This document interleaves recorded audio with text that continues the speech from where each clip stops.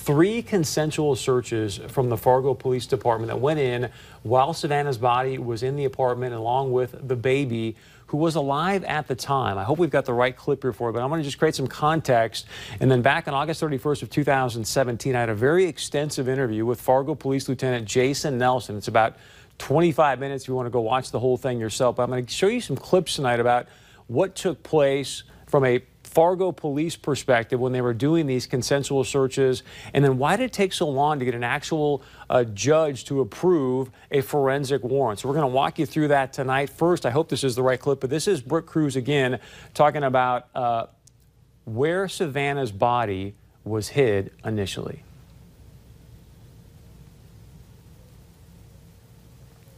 Do we have that clip, Josh?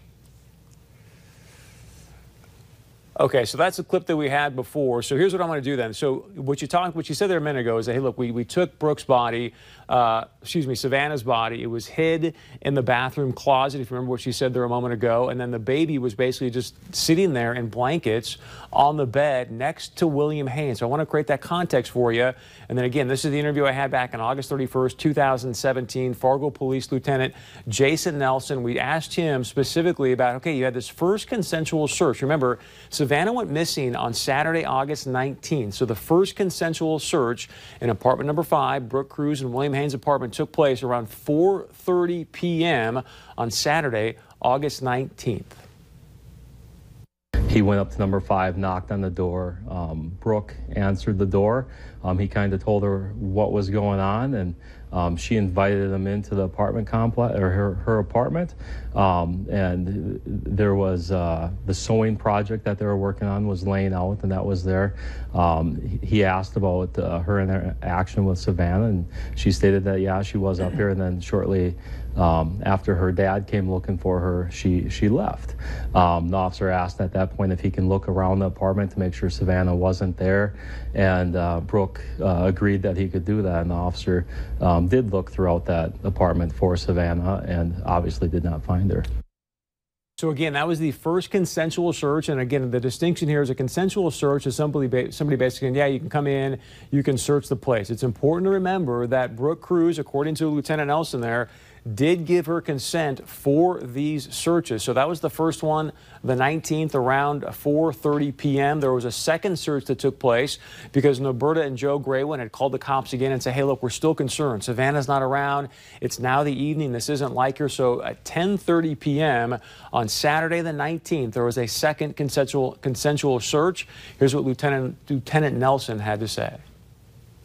He came back with a supervisor. What time was the second consensual search? That was about 10:30 p.m. He came back with a supervisor because Norberta had contacted him again, stating, you know, Savannah's still at home. They're concerned about her safety. The officer went up there again and talked with both Joe and Norberta and explained to them that she's an adult. Adults can leave on their own, and there's not a lot we can do because at this point it's not criminal. At that point, he did, with a sergeant, also went back up and talked to Brooke again to see if there was anything further she could provide. Again, he knocked on the door. He asked for consent again to look for Savannah.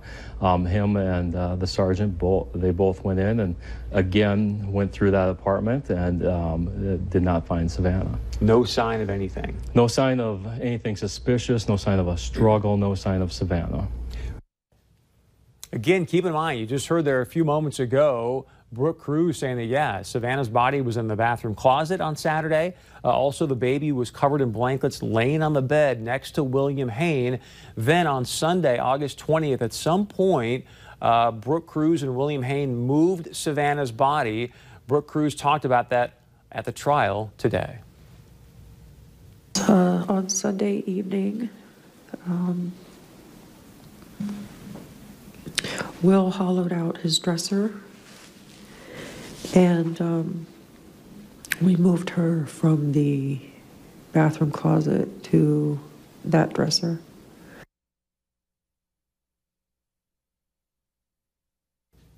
Some point on Sunday evening, William Haynes, you heard there, hollowed out a dresser, and then they moved Savannah's body on Sunday evening. So that's the context I want to share with you here, because then also with Lieutenant Nelson, we talked about the third consensual search that took place in apartment number 5, the third consensual search. That happened on August 20th around 6:30 p.m., a third time they went to go and try to find Savannah and the baby. Here's what Lieutenant Nelson had to say. He again talked to both Norberta and Joe Graywind about the situation, and again went up and talked with Brooke, and again Brooke invited him in, and he looked everywhere he could for Savannah. At no point did she ever stop him from looking, but he went through every place that Savannah could have been. Boy, it's heartbreaking. Again, go watch that entire interview, but heartbreaking to hear that when they say, look, we went through every place we possibly could. And again, there's a distinction. Consensual search, Brooke Cruz did give her consent. She was never stopped, as you heard Lieutenant Nelson talk there. She didn't stop anybody from doing the search. But there's also the part to keep in mind, because many people are wondering, why didn't they just go get a judge-approved warrant sooner to go do a more forensic search through that apartment? Because one of the things that, again, I'm not in law enforcement, I'm not a lawyer, so this is some speculation on my part, but if you do go into an apartment like that and start to dig around too much in a consensual search, the defense eventually could say, hey, look, this was an illegal search and seizure because they were moving things around. If someone's out there as an attorney that can correct me on that, please do so. But here's the thing where I think people are going, wait a second. So they had 3 consensual searches. That was all on Saturday the 19th, Sunday the 20th. Then it wasn't until Wednesday, August 23rd, they actually got a judge-approved warrant. But then it wasn't until Thursday, August 24th, that they actually executed the warrant and went up to the apartment. So I asked Lieutenant Nelson about, hey, why did it take so long to get this judge-approved warrant? And why didn't you go in right away on Wednesday rather than waiting a whole nother day to go into the apartment on Thursday? Here's Lieutenant Nelson. Let me ask you this way, because my interpretation is that a consensual search is you're going to go and sort of walk around. Now that you've got a judge-approved search warrant, there's some forensics involved, correct? Correct. So that's my question, is why not go get a forensic-approved judge search warrant sooner than Thursday? Because we had no information that a crime had occurred. In order to get any type of legal paperwork, whether it's a subpoena or a search warrant, we need a judge, or we need a criminal nexus to that. We were working early on in this case with the Cass County State's Attorney, trying to look at different angles and things like that so we could get a subpoena for Facebook records or cell phone records and things like that. But we did not have a criminal nexus to this missing person case until late Wednesday morning. And it just seems, and again, maybe I'm splitting hairs here, sir, but just time is of the essence, I'm assuming, if I'm Norberta and Joe, right? So Wednesday morning you get this information. Why does it take over 24 hours to get a judge-approved search warrant? We had the search warrant signed. We did constant surveillance on them because at that point we did not know whether there was a baby in that apartment or if Savannah was in that apartment or if both were off scene somewhere else. And our number one concern at that point was finding both of them hopefully alive, finding Savannah alive with a baby or both of them alive.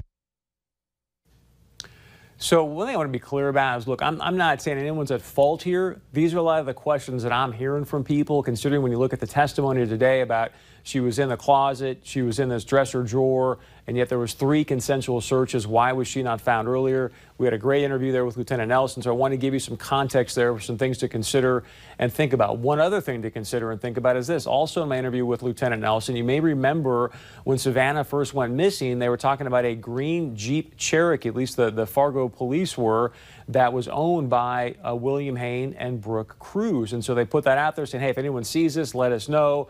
So I also brought up to Lieutenant Nelson, because this is the vehicle. It was this green Jeep Cherokee that transported at some point in time Savannah's dead body. So I asked Lieutenant Nelson about that.